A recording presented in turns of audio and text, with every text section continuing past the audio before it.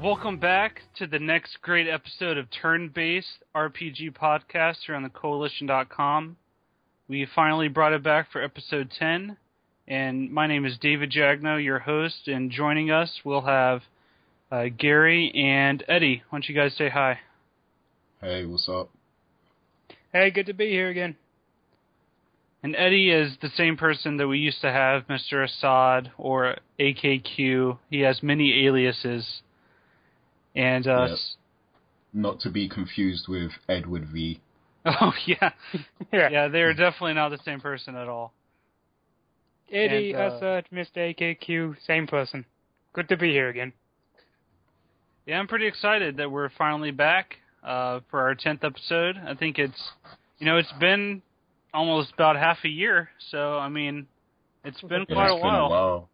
Like, I mean, we've all been busy, you've been at university and everything, and, me and Eddie, we've had jobs and stuff. Like, I just got a job a few months back, and my life has just been pretty hectic since then, so it's kind of hard to get everyone together at the same time, but because we're so dedicated, we felt like it was time to bring it back. So, here we are. Yeah, I'm really excited. Hmm. And actually, the last episode we did was just our impressions of Mass Effect 3. And so that kind of puts it into perspective for how long it's been. And that was like a long time ago. Considering how long Mass Effect 3's been out, we ain't covered anything much since then. Haven't covered anything at all since then. We've got a lot of catching up to do. So basically, we were so disgusted with Mass Effect that we just kind of quit our podcast. Like, not only did it ruin the series, it ruined our love for the genre. All right, so I guess we'll just jump right into it then. So we'll talk about what everyone's been playing. I guess you can go first, Gary. Okay. I mean, how far should I go back? Like, just the past 2 weeks or something? Maybe. Yeah, I mean, whatever's fresh in your memory. Just because you can't go back all 6 months. That'd be kind of dumb.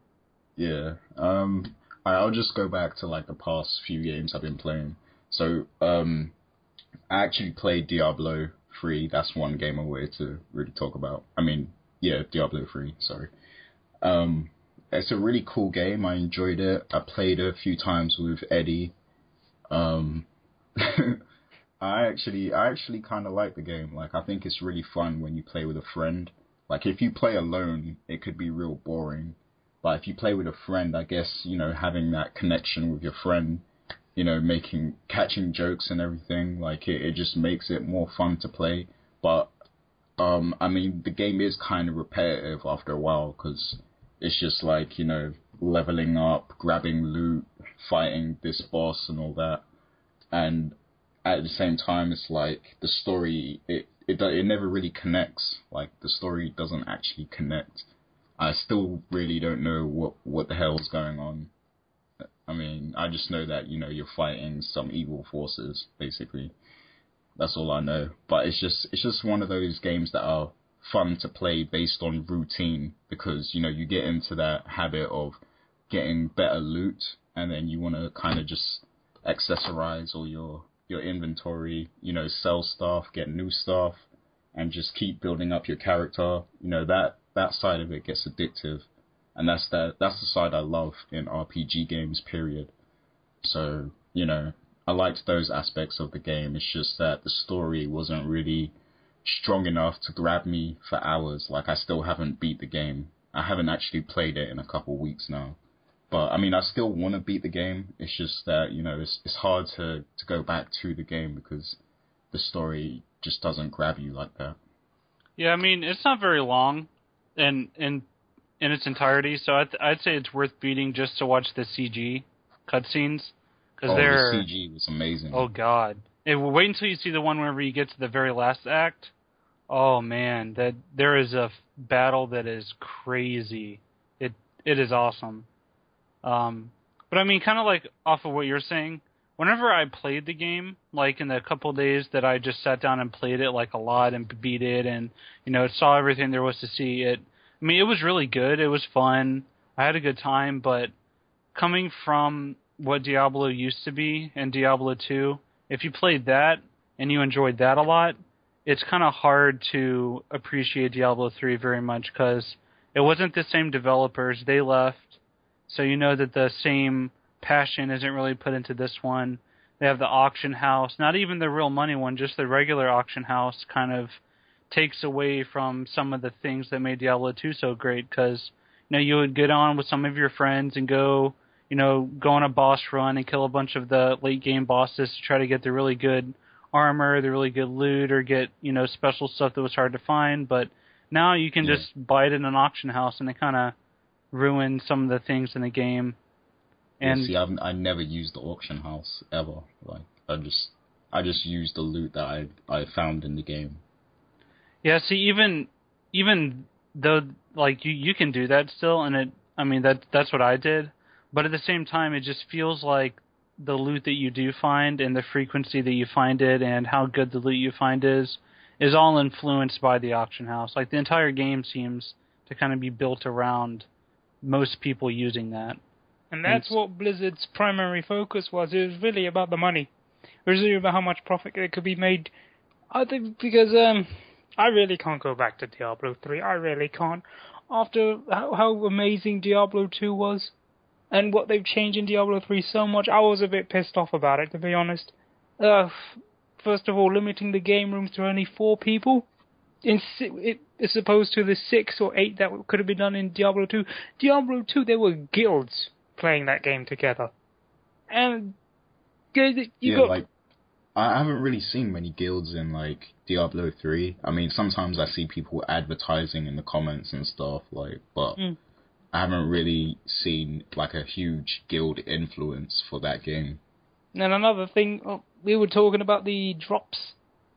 Most of the stuff you get are pretty much useless and end up being sold. And it can get addicted that you want to find the weapons with the best stats or the armor with the best stats. But what's the point if you've already got the best stuff already? Yeah, and also, all of this was talked about in the Versus podcast that me and Edward V did and my review and everything, but, I really don't like how they did the skill system in Diablo 3. Skill system? I don't even know if I use that term very loosely. I don't like the way that they did the automatic skill picking system. Because that's so stupid. What didn't you like about it? See, I never played Diablo 2, so I'm not sure how it was before. Yeah, but you've played other RPGs, so like whenever you level up, usually you can pick your stats if you want to put however many points in strength, endurance, intelligence, whatever. You get to pick which skills you want to take on a skill tree. You can improve them how you want to improve them. But in Diablo 3, every time you level up, it predetermines what you get. Mm-hmm. You don't get to pick any of your skills. You don't get to pick any stats. You don't get to choose anything other than what's on your skill bar. And even that was hidden. You had to activate that in the options menu. And so, it severely limits what the game could have been if you could customize what skills you take, how you level them up, how you want to improve them, all that kind of stuff that, pretty much every other RPG has, and it just feels like it's lacking in a lot of ways. It could have been a true successor to Diablo 2 had they not just dumbed it down so bloody much. I think the skill system is actually the worst thing about the game. People may argue other factors, but to me it's the skill system. I can't tailor-make my character to suit my tastes. I have to take some preset options and stuff I don't even want. And that goes against playing an RPG. You're not playing the role. It's like there's someone you're controlling, he's in a role, and you are just choosing preset options for that role. You're not playing the role. You're not tailor-making your character to suit the environment and suit the gameplay. That goes against everything about RPGs. All right. So you really don't like the game? No. All right, so I guess, this topic's been talked about a lot, and, I'm sure anyone that cares has already heard or voiced their opinion, so what other games have you been playing, Gary? I actually forgot it was my turn. What else have I been playing? I mean, am I just doing RPGs here, or should I like Anything. Just whatever in Okay. general. Okay, well, I just beat Assassin's Creed Revelations last week, which was cool. It was one of the games I really wanted to catch up on during the downtime, because we all know during the summer, there's kind of like a downtime where there's not a lot of big games being released and stuff. So I wanted to get that out of the way. So I beat that last week, but I won't really talk about it too much because I spoke about it on the co-op already. What else have I been playing? Oh, I started playing BioShock, which is a pretty cool game. That's Finally. one of the games I've been trying to get around to playing for a couple years now, actually. So I finally started playing it. It's a really cool game. Can't really say too much about it at the moment because, I'm not that far into it, but it's pretty fun. I can see why people really, really liked that game. Don't bother with the second one, it's a piece of crap. Yeah, so I keep hearing. But going on to RPGs, I actually bought, and you guys might be ashamed of me for talking about this, but I actually bought Final Fantasy VII for PC this week, just to replay it again, because, that game just never gets old. And, I actually bought it for PC from the Square Enix website, and I've been playing that again and really enjoying it. I forgot how good it was. Like, the game just sucks you in. And today I actually bought Final Fantasy 3 on my tablet, and I was surprised at how well that game, like how well optimized it is for a tablet. Like, it plays really well. So yeah, I've been playing a lot of Final Fantasy this week, basically. It's never a bad thing. No, not at all. Yeah, I mean, when you consider the series has gone to shit now, it's good to reminisce of how good the old games were. Alright, well, I guess I'll go next. I'll try to keep it brief just to the stuff I've been playing recently. I already talked about Diablo 3. Dragon's Dogma, I'm still playing that every now and then. It's really, really good. I talked about it on, I think, the co-op some and my reviews on the site, so I'm not going to talk about it too much, but I really wish a lot more people would play this game. I know it sold pretty well, but I feel like it deserves a lot more. The world is really massive, the quests are really interesting, the voice acting isn't that great. I mean, it's not a perfect game, but, I mean, the parts that are good are really, really good. And it just has that intangible factor where whenever you're playing it and you finally, get past an obstacle or defeat an enemy, you feel really, really good about it. Because the game's pretty challenging. And it's not challenging to the point where you die all the time, because it's not cheap, but battles against, bosses and big enemies take a long time. They're, half-hour endeavors where you have to, constantly be paying attention, dodging attacks, and your pawns, your NPCs are helping out, and it's a really, really good game. I really think everyone should play it. I wish they would put it on PC. Hopefully they do, because I feel like if Capcom can put Street Fighter on PC, they should put a massive open world RPG that seems like it was made for PC gamers.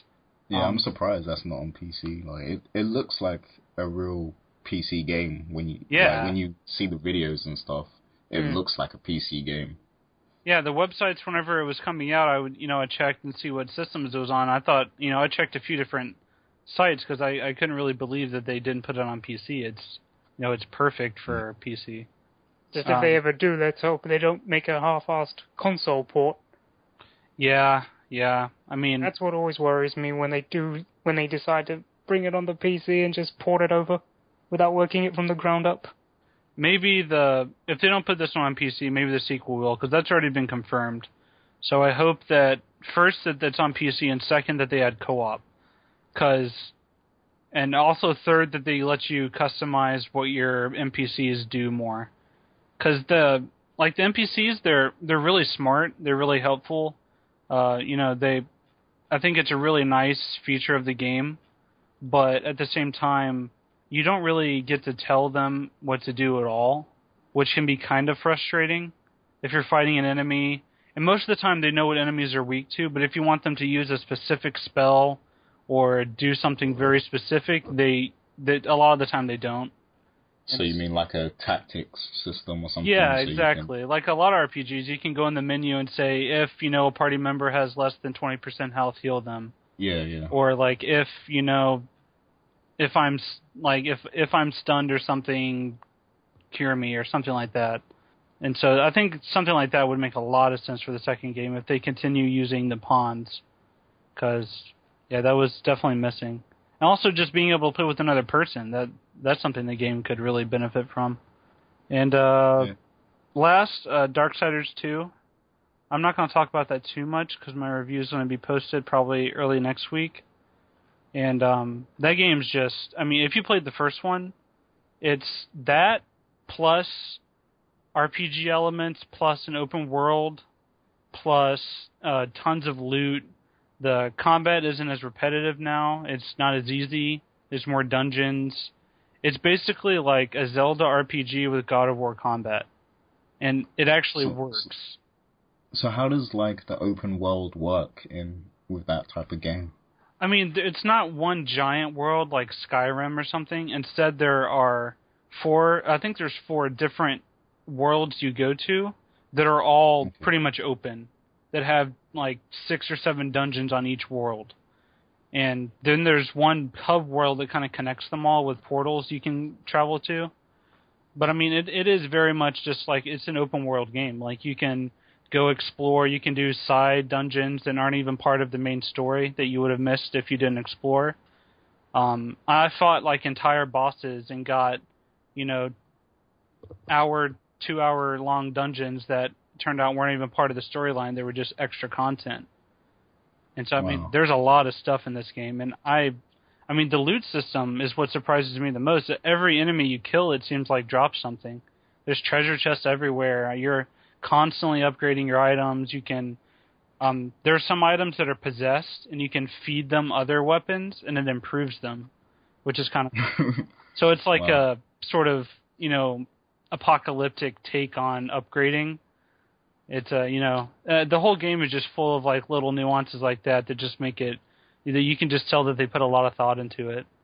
That sounds good, man. I enjoyed playing the first game. I never actually got to beat it, but I enjoyed it for the most part. So I'm interested in trying out this one.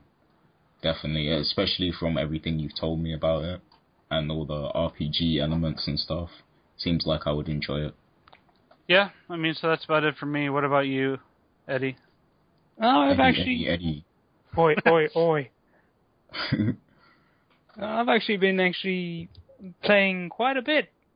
Despite my busy life, I've actually had some time to play some games. One of them is Total War Shogun 2, the latest Total War game with the Fall of the Samurai expansion pack. And I believe that... I think Creative Assembly has actually released the best Total War game to date. It's full of content, it's full of action, it's full of everything that was missing from Empire Total War.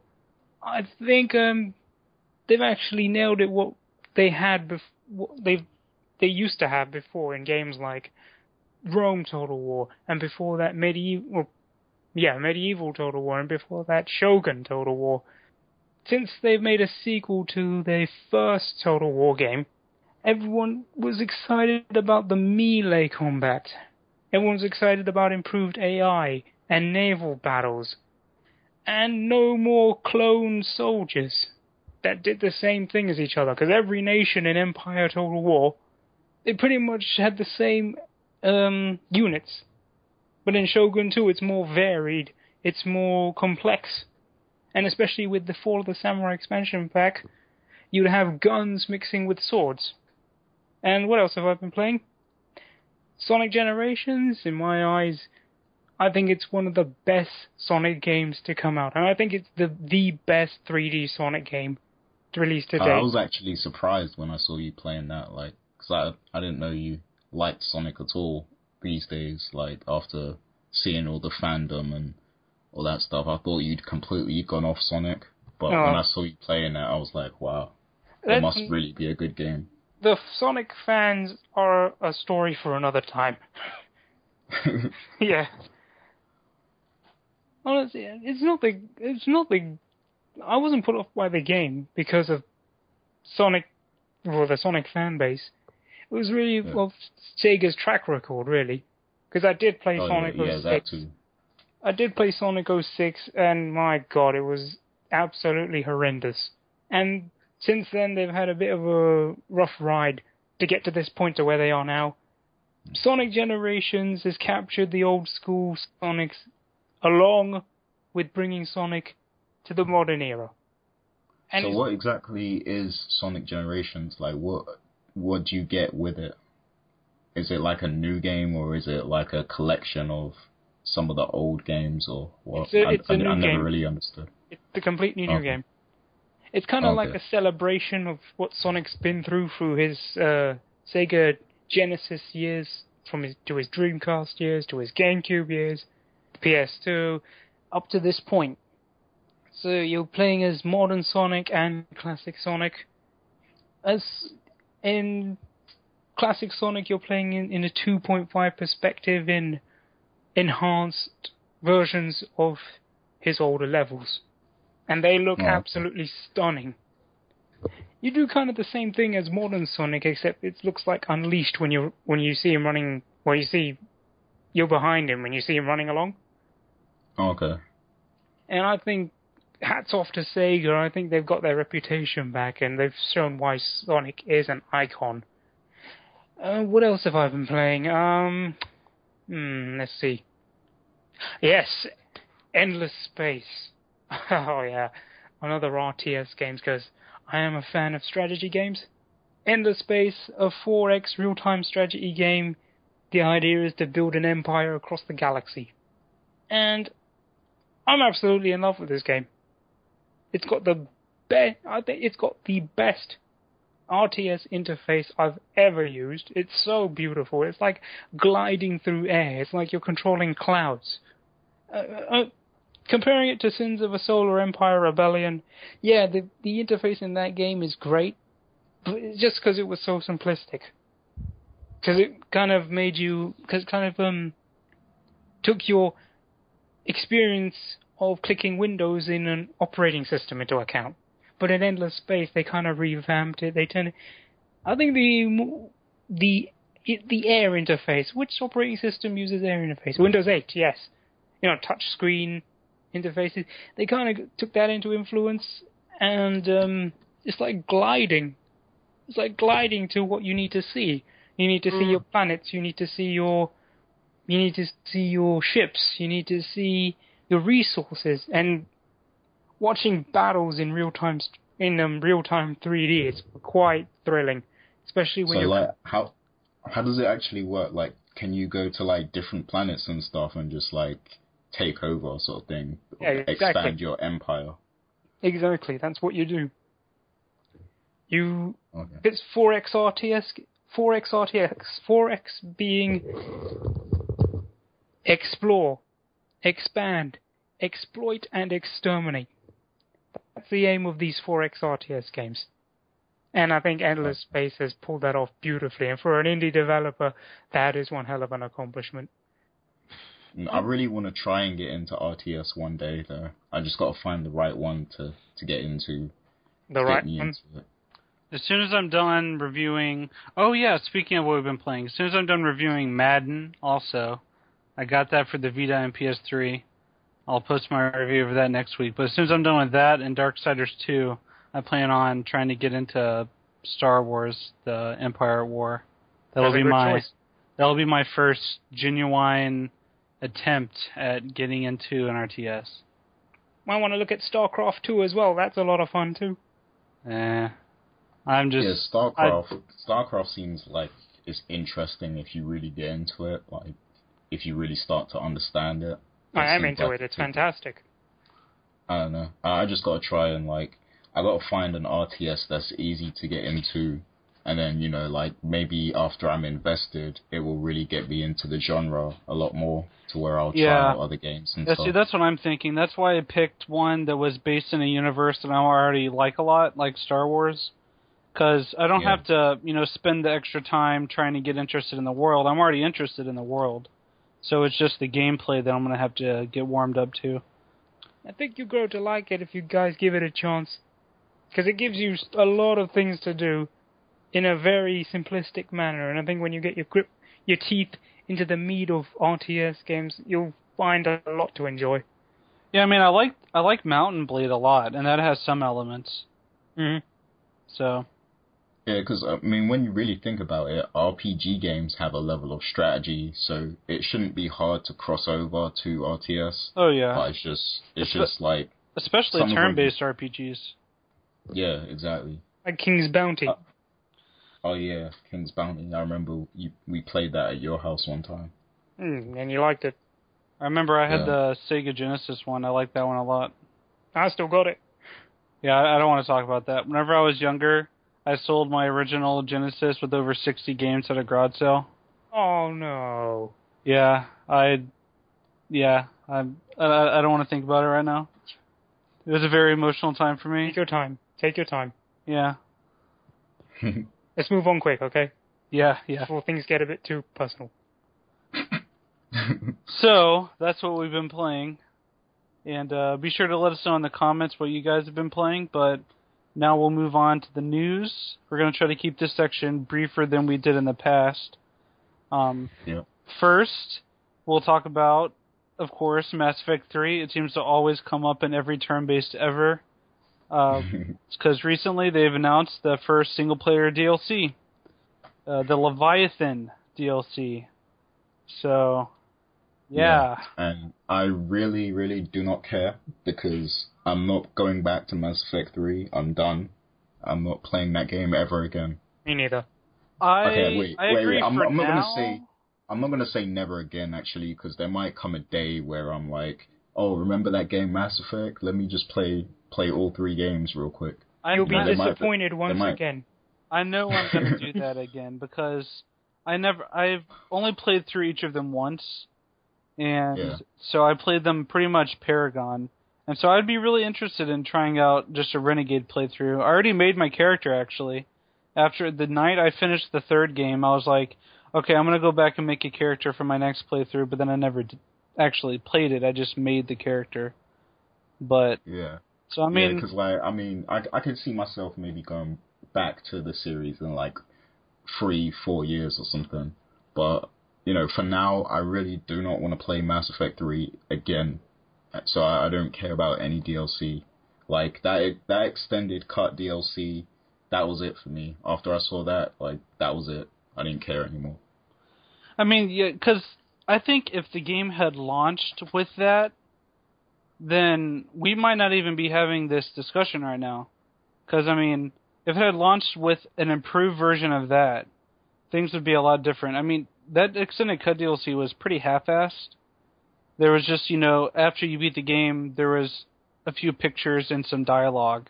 But, I mean, if they had launched with that information, and maybe it was actual cutscenes, and it, answered more questions and stuff, then I don't think I would be quite as upset. I would still be upset that all of the choices you got to make didn't affect anything. But, I mean, the ending itself would have been better, but it's just hard to look at it that way whenever you experience the original.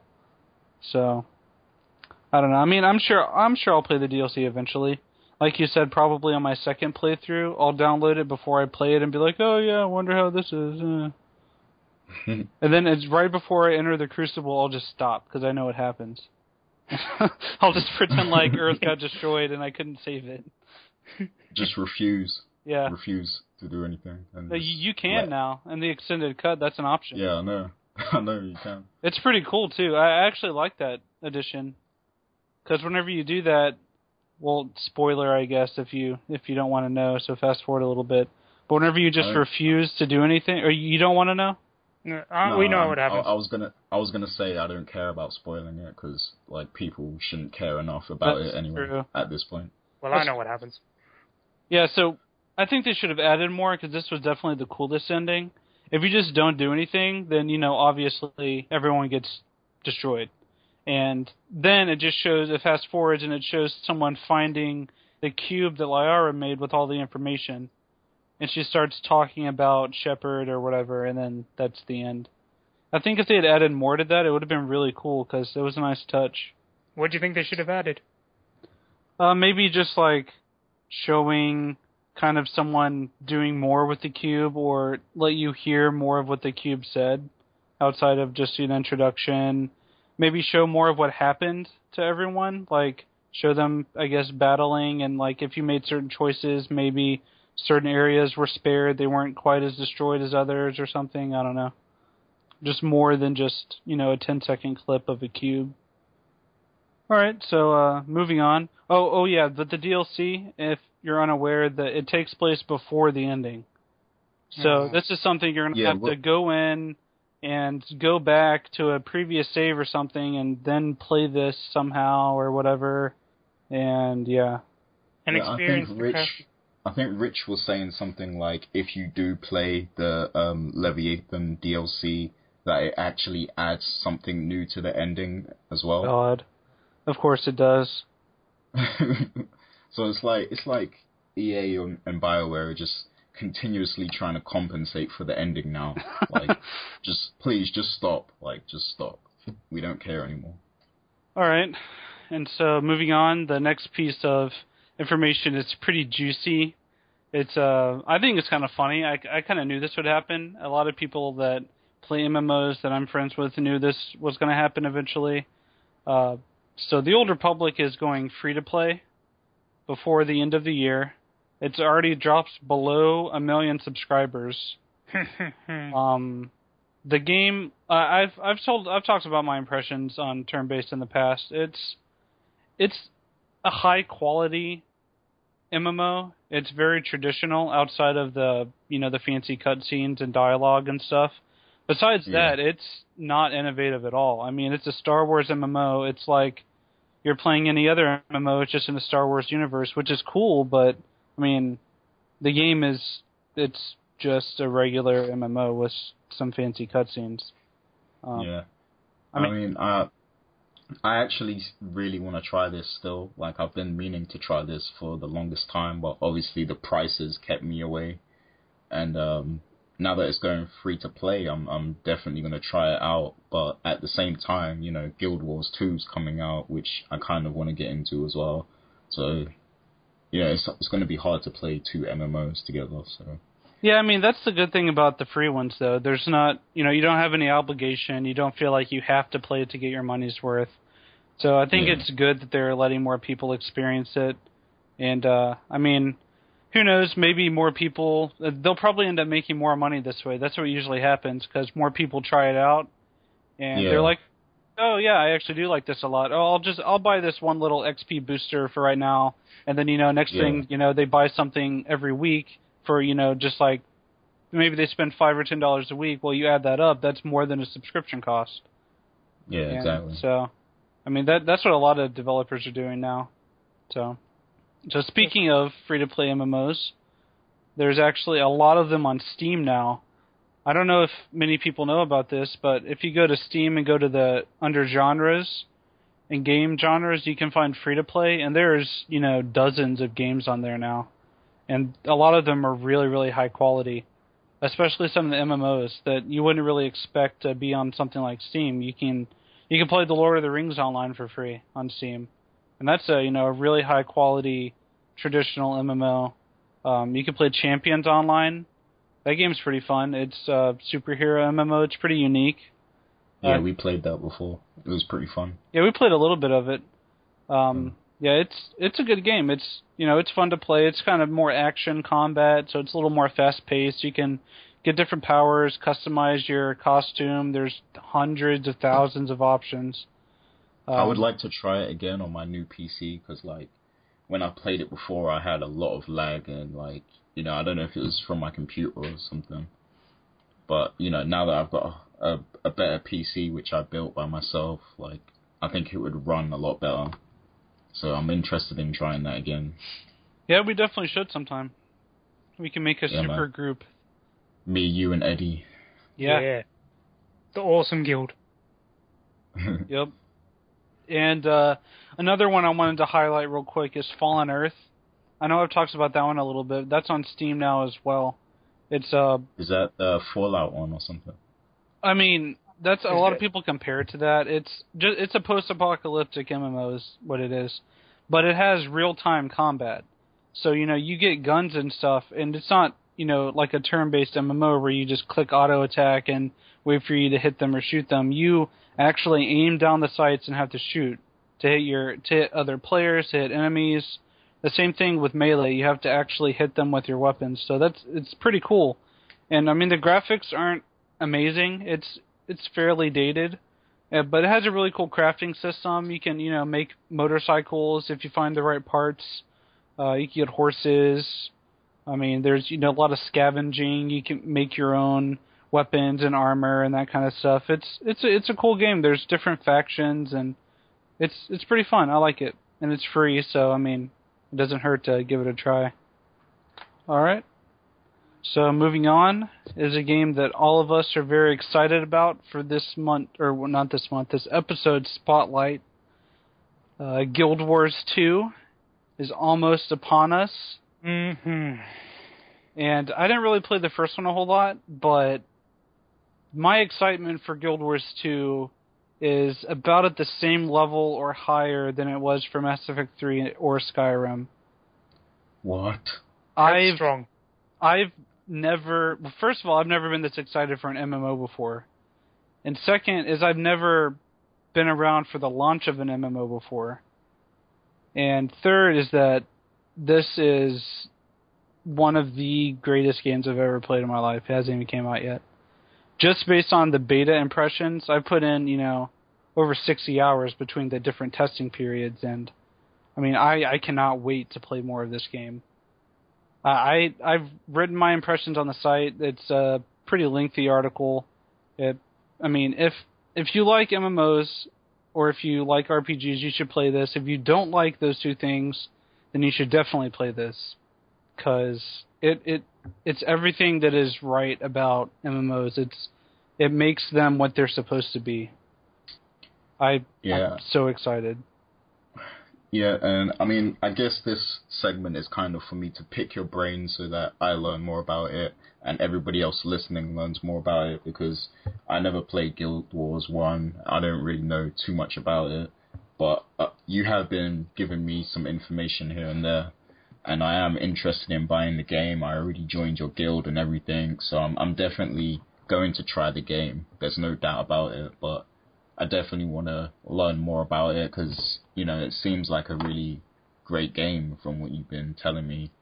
But, I mean, my first question is, okay, how does the character creation work, and, what type of classes and stuff are available? Okay, so at launch there's going to be 5 races. There's the humans, the Norns, which are basically just Nords. They live, up in the mountains in the icy tundras and all that. There are the Char, which are creatures from the original Guild Wars. They used to be your enemies, but this is, hundreds of years later, and so the politics of the world have changed. And they're kind of like wolf, man, beast creatures. They're pretty cool looking. There's the Sylvari, which are creatures that are kind of grown in a way. They have a very strong connection with nature, so they kind of look like they have, their hair sort of looks like leaves and stuff, and their skin has bark and stuff on it. And so they're pretty unique looking. And then there's the Asura. I haven't really looked too much into the lore of them. I haven't played with any of them yet, but they're very small, kind of mouse-like creatures. So those are the 5 races you can pick from. And each of them has their own entire starting area that is, gets you all the way up to level 15 or 20. Just for that location. And then there's 8 classes. Every race can be any class. It doesn't matter. The classes are Warrior, which they specialize in just using a lot of different types of weapons. There's Guardian, which is kind of like a Paladin type class, where you have skills that do different buffs and debuffs, and you can focus on defense and that kind of stuff. It's a more defensive warrior, essentially. There's the Thief, which is like an assassin-type character. There's the Ranger, which gets pets and different types of weapons like that, and traps and that kind of stuff. Then you also have the Elementalist, which is your basic mage. The cool thing about the Elementalist, or actually every class has different things to make them unique, but the Elementalist has 4 different elements that you can cycle between during combat. And every weapon you use in Guild Wars 2 has its own set of skills that you unlock the more you use it. And so the Elementalist can use, a staff, a scepter, and a dagger. And so the staff is two-handed, and also a focus. The staff is two-handed, but then and for the one-handed weapons, you can mix and match. You can have a dagger in your left hand, a scepter in your right hand, or a scepter in your left hand, a dagger in your right hand. Each of those, depending on which hand you put them in, have different skills too. And so that you have all of those combinations times the amount of different elements. So there's 4 elements times all the different weapon combinations. Those are all different skills you get. And so the Elementalist has tons of abilities they can use in combat, and you can actively switch between them. And so, it has 4 elements: fire, which focuses on doing damage to big areas; water, which is kind of more support type skills; lightning, which does, a lot of damage to single targets mostly, and they have a lot of evasion skills; and then earth, which is kind of more defensive in a way. It also does just kind of more different types of conditions and that kind of stuff. And let's see, there's also the Mesmer, which is kind of like a mental wizard where you can create clones of yourself when fighting. So like enemies and players. That sounds cool. Yeah. So you can like a decoy or something. Exactly, and you can have tons of them running around.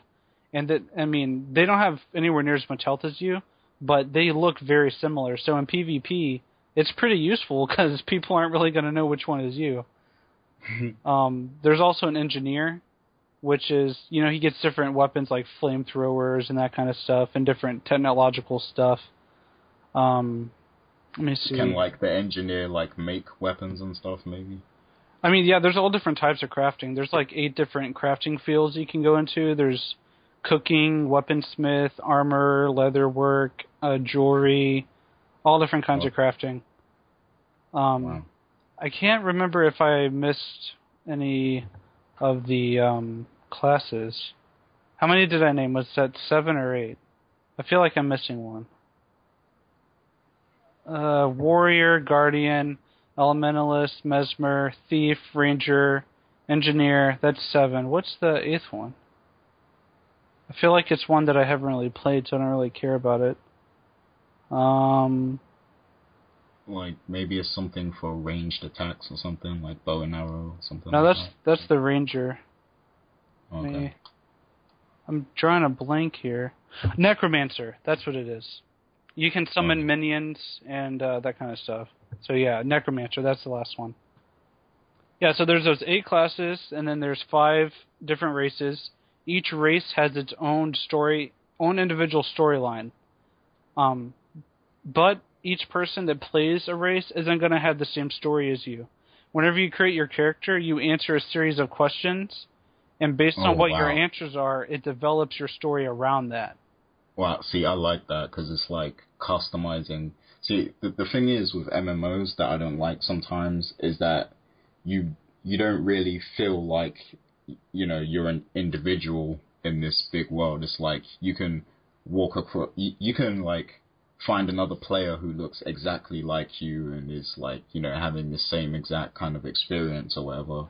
But with this game, it sounds like you feel real unique within that world, sort of thing. Exactly, because the questions you answer develop your own personal story, and a lot of the story elements are instanced, so you're not going to see other people around, and you actually feel like it's a story tailored around you. Then as far as doing the same quests, well, okay, I'll get to the quest later. But whenever you create your character, you pick the colors of each individual armor piece, and so your body armor, the top piece, there's 3 different colors you pick to customize what the layout is, and that same color layout gets transferred onto every other piece of armor that you find throughout the game. And you can customize the colors. You can change them anytime you want just by going to your character screen. And so you can always look different than anyone else. Even if you're wearing the same armor, you're going to look different still. Oh, that's good. Yeah. See, I like that because I like to feel like an individual in these MMOs. Like I want to feel unique. Like there's nobody else like me in this game. Exactly. And then that combined with all the different combinations of skills and weapons. I mean, you could see a Guardian running around using a two-handed hammer that focuses on doing a lot of different damage to people. And then you can also see a Guardian that has like a wand and a focus in the other hand that does like ranged attacks and like support spells. And so that's another thing. Every class is built around the idea of being able to fulfill any role that you can think of. Like, there aren't healers in Guild Wars 2. There aren't classes that only focus on damage. There aren't classes that only focus on tanking. All the classes can do any role. Every class can heal. You know, the holy trinity of, damage dealer, tank, and healer, that's gone. They don't have roles anymore. They're not called classes. They call them professions because you're not locked down to a single class of character type. So, like, I've seen videos or read articles where people put that theory to the test where they have, 6 elementalists go into a dungeon together. And, with teamwork, that actually works. You don't have to have a tank and a healer because all the classes supplement each other. And if you work together, then you can do any combination. Oh, that sounds good. Yeah. Like, one thing is, like, because I know if, like, once I get this game, I'm probably going to spend, like, hours in customizing the character and stuff. Oh, easily. Yeah, because you start out with 5 character slots, too. So you're going to be able to create, 5 different characters right off the bat. Oh, that's cool. But one thing I don't like this happens to me a lot in Skyrim, for example. Like, when I first started playing Elder Scrolls in general, like, it happened a lot in Oblivion. Like, I would choose one specific type of character and then, start building on a certain skill and everything. But then eventually I'd think, you know what, I actually want to play like this now. But then, it takes a lot of time to build up the skills to actually, play that way because you've already been using your skills in another way. So it gets, like, kind of hard to switch between them. You know what I mean? Yeah, and I mean, the good thing about this game that's not like a single-player game or a lot of other MMOs is if you decide you want to do a different play style, you can make another character and just choose, like, a different race or answer different questions at the beginning, and you'll have a completely different story. Like, you're not going to have to play through the same content. You'll have a different story for that next character, so it's not going to get repetitive at all. And then whenever you level up in the game, you get different skill points, and you unlock different tiers of skills. And so you get to customize and pick, do you want to save up 3 or 4 skill points to get that one skill that you really want, or do you want to, buy 2 or 3 that only cost 1 point? And so because on the left bar is your weapon skills, and then on the right bar are the skills that you get to customize. And so you get the combination of the 2 of them. Oh, okay. Sounds good, man. Yeah, I mean, I'm so excited for this game. Oh yeah, one other thing. Whenever earlier I said I was going to talk about the quests. I mean, how like most MMOs or RPGs in general, whenever you talk about questing, you go to a town, you see exclamation marks over people's heads, you go get the quest, go kill, 10 goblins, come back, get your reward, that kind of thing. This game doesn't have any traditional quests at all. So what this game has, whenever you're exploring a new world or a new area, you will see dynamic events happening around you. So, like, let's say there's a farmer, he'll start calling for people to come help him whenever bandits attack. And so, there are quests like that in other RPGs, but in this one you actually see the bandits coming to attack the farm. And if you don't help, the bandits take over the farm. And so the farm becomes like a bandit hideout. And so the game changes based on whether or not you do certain things. And so that's where you get your experience and, the quest. That's the questing in Guild Wars 2. It's events that happen in the world that feel real instead of, people standing in a town telling you to do stuff. So it's like real-time stuff happening. Yeah, and bosses will just summon in the world, and like everyone on the map will be notified, like there's a boss here, and so that'll be like a quest for you to go to defeat this giant tree boss that just came out of the forest. So like, okay, say for example, me, you, and Eddie, we get into a game together. Like, what is our central objective? Like, because we could be at different parts of the story or something. But like, so what would the three of us do once we meet up in the game, sort of thing? Like, Okay, yeah. And see, the game first is that you start out with your own personal story, and they don't intercept with other storylines at the beginning at all. Like, whenever you're a Norn, you start out, for my guy at least, that based on the questions that I answered, I was trying to become the best warrior in my village. So I went around fighting all the other warriors and like proving myself to the chief leaders and stuff. But then you have, you know, you can have this personal storyline of a human where, you know, my human elementalist was a noble in the town, like in the castle. And so I spent a lot of my time going around the castle and talking to different people and getting acquainted with the different people in the town. And so those are the storylines for how it started. In the beta, the storylines didn't really go past level 15 or 20. They didn't put the content in there. So I can't really say like when they start intersecting with other races. But there is a big overarching story. There's, you know, giant dragons and stuff that are going to be bosses near the end of the game. And I mean, this is all just PvE that I'm talking about. There's an entire tournament PvP mode that's all structured. There's a world versus world mode where it's 3 servers that fight against each other, all on one giant continent. It's a whole separate map. It's like a separate game. That's how large this continent is.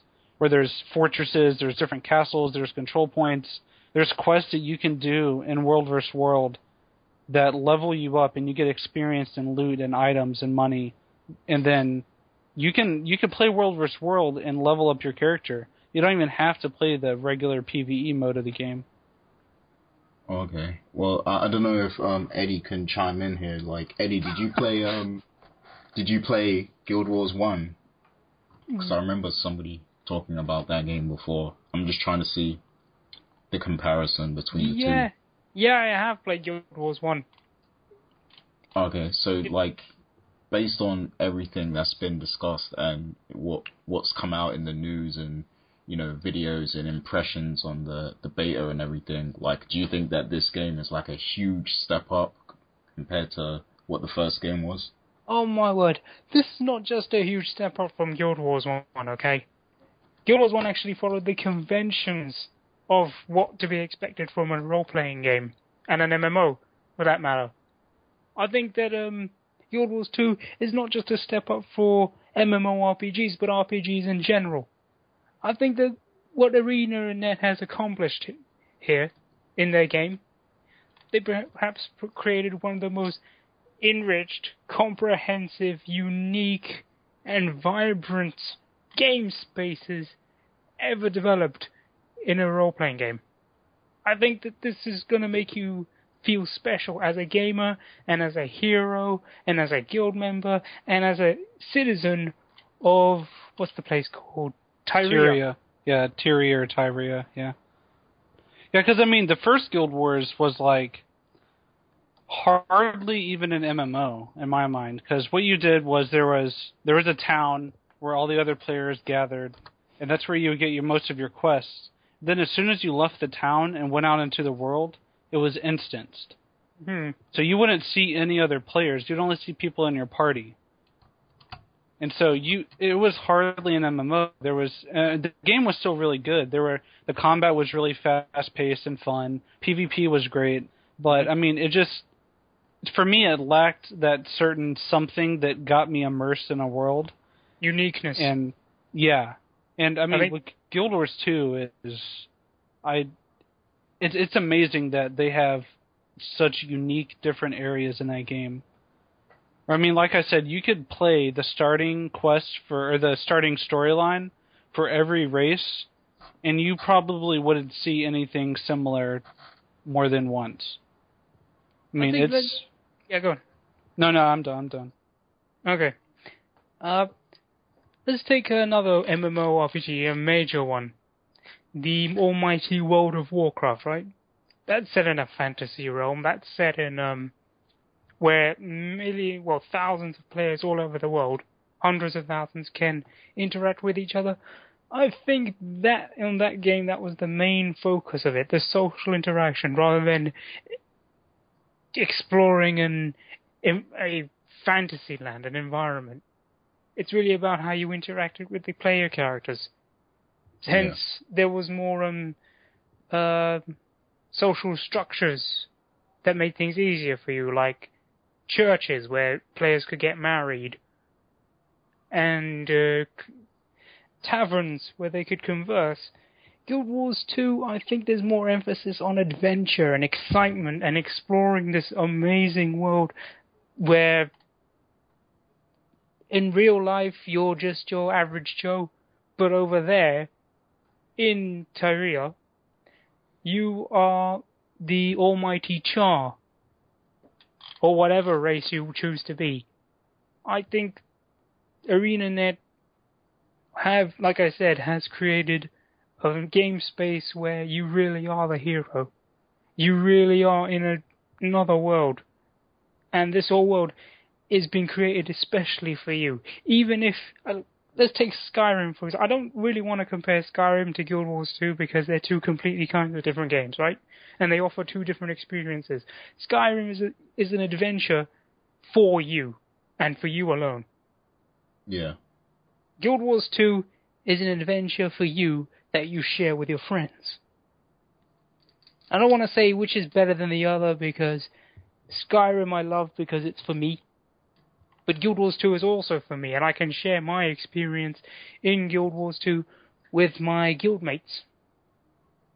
I mean, speaking of adventure, one thing that really just kind of shows how much they encourage you to go out and just explore is that there are points of interest on the map where if you go and explore and find all the like hidden nook and cranny areas of the game, you get experience points just for looking and exploring the world. Without even doing anything, you could run around the map and look at everything and explore, and you would gain experience points. But you can go ahead. You can play without fighting. Well, you have to fight sometime, but you can just have a look around. Is that right? Yeah, I mean, if you just go sightseeing, you can gain experience points just for exploring the world. So you can literally like just you're rewarded for however you play, kind of like. Yeah. Yeah, exactly. And they make it so easy to play with other people. Other MMOs, let's say you're going through a dungeon with a friend, and you see another party of 2 or 3 people come up, and they want to fight the boss too. You guys have to like take turns or wait for someone to finish before you can do it because you won't get the reward or you won't get experience. In Guild Wars 2, you gain experience by, just by playing the game. So if other people are there fighting the same creatures as you, you don't have to join into a party to work together. You can just fight the same creatures and everyone gets experience. Oh, that's pretty cool. And so like if an event pops up where a boss is summoned or like like I said earlier, like a giant tree from the forest is coming out. If you run over there and it's already halfway dead, you won't get quite as much experience as the people that fought it the entire time, but you'll still get experience for helping out. And so the whole game just encourages you to play with other people and to just enjoy being in a different world with other people. Okay. To gain Sorry. Yeah, no, go ahead. To gain this experience, you will have to assist your fellow guildmates. You can't actually do this by yourself. It's not really a one-man job, right? Oh, what do you mean? Well, you said the experience would be distributed amongst if you work as a team, yeah? Oh, no, it's not distributed. Everyone gets it individually. Ah, okay. Yeah, I just mean, like, you're not penalized for hitting an enemy that someone else is already fighting. You're rewarded for helping. Like, there's no kill stealing in Guild Wars 2. Like, if someone's fighting a creature and they're trying to level up and they've killed, maybe they got his health down like 1/4 of the way, And, if a higher level character comes up and kills it, they don't steal your experience. You both share it. Like, everyone is rewarded for playing the game. That's great. Cool. Yeah, and everyone has their own loot, too. Oh, cool. That's good. So there's no, like, fighting for loot and stuff. No useless loot. Diablo 3. Yeah, I was gonna ask, like, do you know how big this game is gonna be, like, to download as far as space on your hard drive? 25 gigs, isn't it? Yeah, Really? it's got to be up in the dozens, yeah. Okay, I'm buying it on disc. Why's that? My internet is slow. Oh, okay. Yeah, and another thing, just one more quick thing I'll touch on, because I know we're kind of this is getting pretty long, but the way the combat works, in most traditional MMOs, like, you target an enemy, you click 1 to turn on your auto attack, you hit your skills, it doesn't matter if you move, you stand still and you just kind of take turns hitting each other, and you wait until, you kill the enemy, then you go rinse and repeat. In Guild Wars 2, the combat is actually fast-paced and action-oriented. So, I mean, there is an auto-attack. You can push 1 to turn on your auto-attack, but you can dodge attacks of enemies. So, like, I don't know how many MMOs I've played. I don't think I've played many others that have dodge rolling. Like, if you double-tap a direction, you dodge roll. So if a boss is powering up a big attack, if they have you targeted, you're not just going to get automatically hit. You can dodge out of the way. If, there's an archer shooting down a giant rain of arrows, you can get behind a tree and they won't hit you. Or like if there's, spells being shot at you, you can find cover, you can dodge out of the way. So, I mean, there's stuff like that makes the combat a lot more interesting. And you have to actually, try to maneuver while you're fighting and be constantly moving. And so, I mean, it's a lot better than just standing there cycling through the buttons. Okay. Is the control scheme pretty easy to get used to? Yeah, I mean, the control scheme is essentially the same as any other MMO. You have your skill bar that's like, I think 1 through 5 are your weapon skills, 6 is your heal, and then 7, 8, 9 are your different utility skills that you level up and you get to pick from. And then I think 0 is your elite skill. You don't unlock that for a while. And then you hold down the right mouse button to move the camera, WASD. You can double tap a direction to dodge roll. So, I mean, the controls are pretty intuitive. They're very easy to get the hang of. Okay, that sounds simple enough. Like, as long as you're just pressing the numbers and then, WASD and then, controlling with your mouse and stuff. Yeah, exactly. That sounds pretty straightforward. Okay, well, I'm definitely sold. I can't wait to play the game. I'm glad I joined the guild. I'm sure we'll have some fun times together on the game. Yeah, looking forward to it. Speaking of, Eddie is part of the guild as well, and if you're listening and you're interested in playing with people and you want to be part of a guild whenever the game launches, feel free to stop by the site. It's shadowoftruth.net. You don't have to have played the first game to really, get involved. I never played the first game, really. It's, mature players, you have to not be a little kid. That'd be preferable. No drama, just... If you just want to be part of a guild that just has fun and plays together, then you should go to the site and check it out. We have forums and stuff, right? Oh, yeah. We've been spending a lot of time. Me and the guild leader, Zeridian, have been spending a lot of time revamping the forums. We have an entire section now called the Shadow Sentinel, where we're going to have a weekly article that someone's going to write that's just talking about game features. Anything that is posted on Coalition that has to do with Guild Wars 2 is going to be linked there. I have my entire section, the Jaggernauts Journal. I'm going to be posting articles and stuff there. I mean, if you're a fan of Coalition and you're going to be playing Guild Wars 2, you should join this guild because we're going to be doing a lot of stuff cross-promoting each other. Yeah, definitely. All right. I mean, I'm looking at the disc version now. Like, is there any disadvantage or downside of buying it on disc compared to the digital version? I mean, you're going to have to patch it regardless, so there's still going to be a lot of disk space you're going to need. Because down the line, it's still going to, you know, as patches come out and it accumulates, you're going to need space. But, I mean, it would save you some room to get it on a disc, but, I mean... Yeah, I mean, I'm not worried about hard drive capacity. I'm worried about downloads because, like, my internet is, like, super slow. So as long as I can get rid of some of the initial download time by getting it on disc, then that's cool. I mean, I'm fairly certain that you can go ahead and download the client and patch it now. Oh, okay. Really? Yeah, so I mean... if you buy the digital version, you can pre-download and stuff? Yeah, because whenever I pre-ordered, I got a link to the client. And I've had it installed. Even if I'm not playing in a beta, then I still patch it. And so, I mean... Okay. So, like, is it like Diablo 3, for example, where you could, like, download and then, like, it lets you play after a certain amount of time, sort of thing, even though it's not finished downloading? No. Okay. No, you have to be in the... Well, you have to have the entire thing downloaded. Okay. Alright, well, that's all the questions I had.